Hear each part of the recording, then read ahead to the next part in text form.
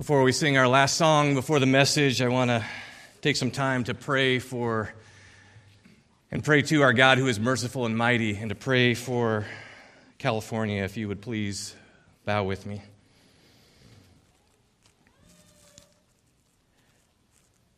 Our great and gracious God, we come to you in the name that is above every name, the name of Jesus.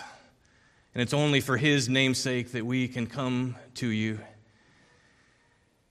Your word tells us in Jeremiah 29 that we're called to seek the welfare of the city where you have sent us into exile and to pray to the Lord on its behalf.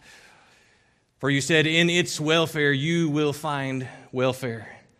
You said that to Israel, but you also say to us in the New Testament, in 1 Timothy 2, that prayers of supplication and intercession and thanksgiving are to be made for civil authorities so that we might live peaceful lives in godliness.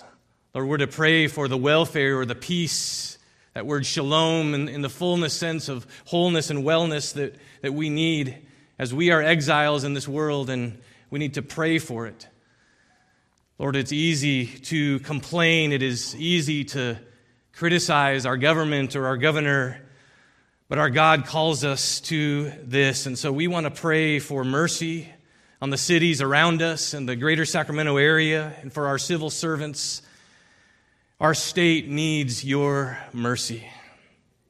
And we want to pray for your saving mercy to be on display in our capital, from our Governor Newsom on down, and those who are senators and congressmen and legislators and lobbyists. And as I pray for them, I pray for Frank Erb, who is ministering and seeking to be a minister of mercy in that building with Bible studies and evangelism, and even has shared some encouraging things with us recently, and has even praised you for prominent Democratic legislator who has been supportive of his ministry, and he's praying for the salvation of a number of people. He's had opportunities to speak to Muslims and atheists and others there. We pray that you would bless his ministry there. But we also want to think of those who serve the city and who serve the cities around there, and I want to especially pray for those who work to protect and serve our communities. Specifically, I'm thinking of the Elk Grove Police Department, who I've gotten to know through Ty's funeral, and some of us as well. I want to uplift Chief Albright and now Chief Bobby Scott, who I got to meet briefly, and Sergeant Maldonado, who's been here in one of our services, and Lieutenant Schopf and Detective Monroe, and Motor Officer Joe Riley and Chris Cahill and others that I got to meet at the station just a few weeks ago.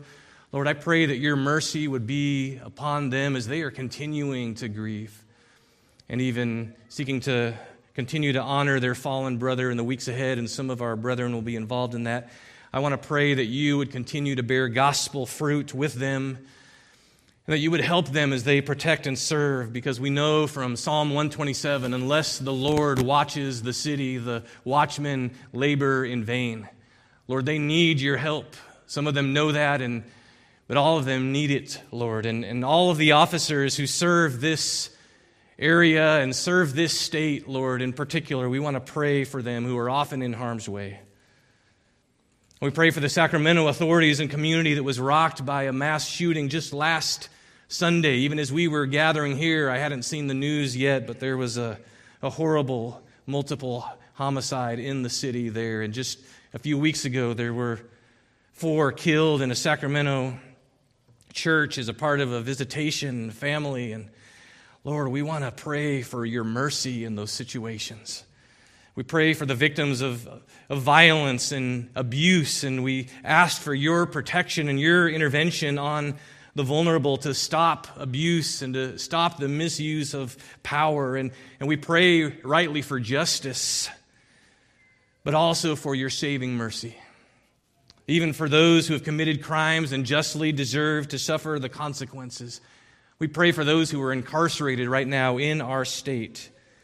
And we pray for those who minister in the jails and the prisons, that your mercy would reach even those. We think of Mike and Becky who are serving in our county jail and praying for others to come alongside. We pray for California as it does much to seek to show your mercy to Ukrainian refugees who have come to this and through this state. And so we praise you, and we think of Alex and Jane and Max who fled here and were with us for a number of weeks, and as the Dolotovs and others sought to care for them, and now they are getting established in a refugee community. Lord, we pray for them, and many, Lord, who we don't know their faces or names, but you know them. We pray for the welfare and peace of Ukrainians, whatever city they are in. We pray that you have mercy on all peoples, on the Russians and the Slavic community. Many are in this community within 30 to 60 minutes of us, Lord. There is a community torn over their war-torn homeland. Psalm 55 says, I see violence and strife in the city day and night. Iniquity and trouble are within it. Ruin is in its midst. Oppression and fraud. And Lord, we pray for that you would mercifully intervene for your name's sake. We see that all around the world. We prayed for Congo earlier. But we also see in our own capital things that concern us, even things that are proposed as laws even this month affecting the unborn, one of the most extreme abortion bills currently. And there's so many things being proposed to take away the honoring of parents and their role in their children's lives that are honored in your word, and religious beliefs, and school children facing many things that are contrary to your word. We ask you, Lord, to have mercy. We pray for your saving mercy on our public schools and many here in this room who serve there faithfully. We thank you for Providence Christian School that ministers here on this campus as well. But we know there's Christians in all the different types of schools out there. There's parents in this room seeking to raise their children according to their conscience and convictions. We pray for them, Lord, your mercy in these times. The prophet Isaiah spoke of judgment on those who would have no mercy on the fruit of the womb, or whose eyes would not pity children.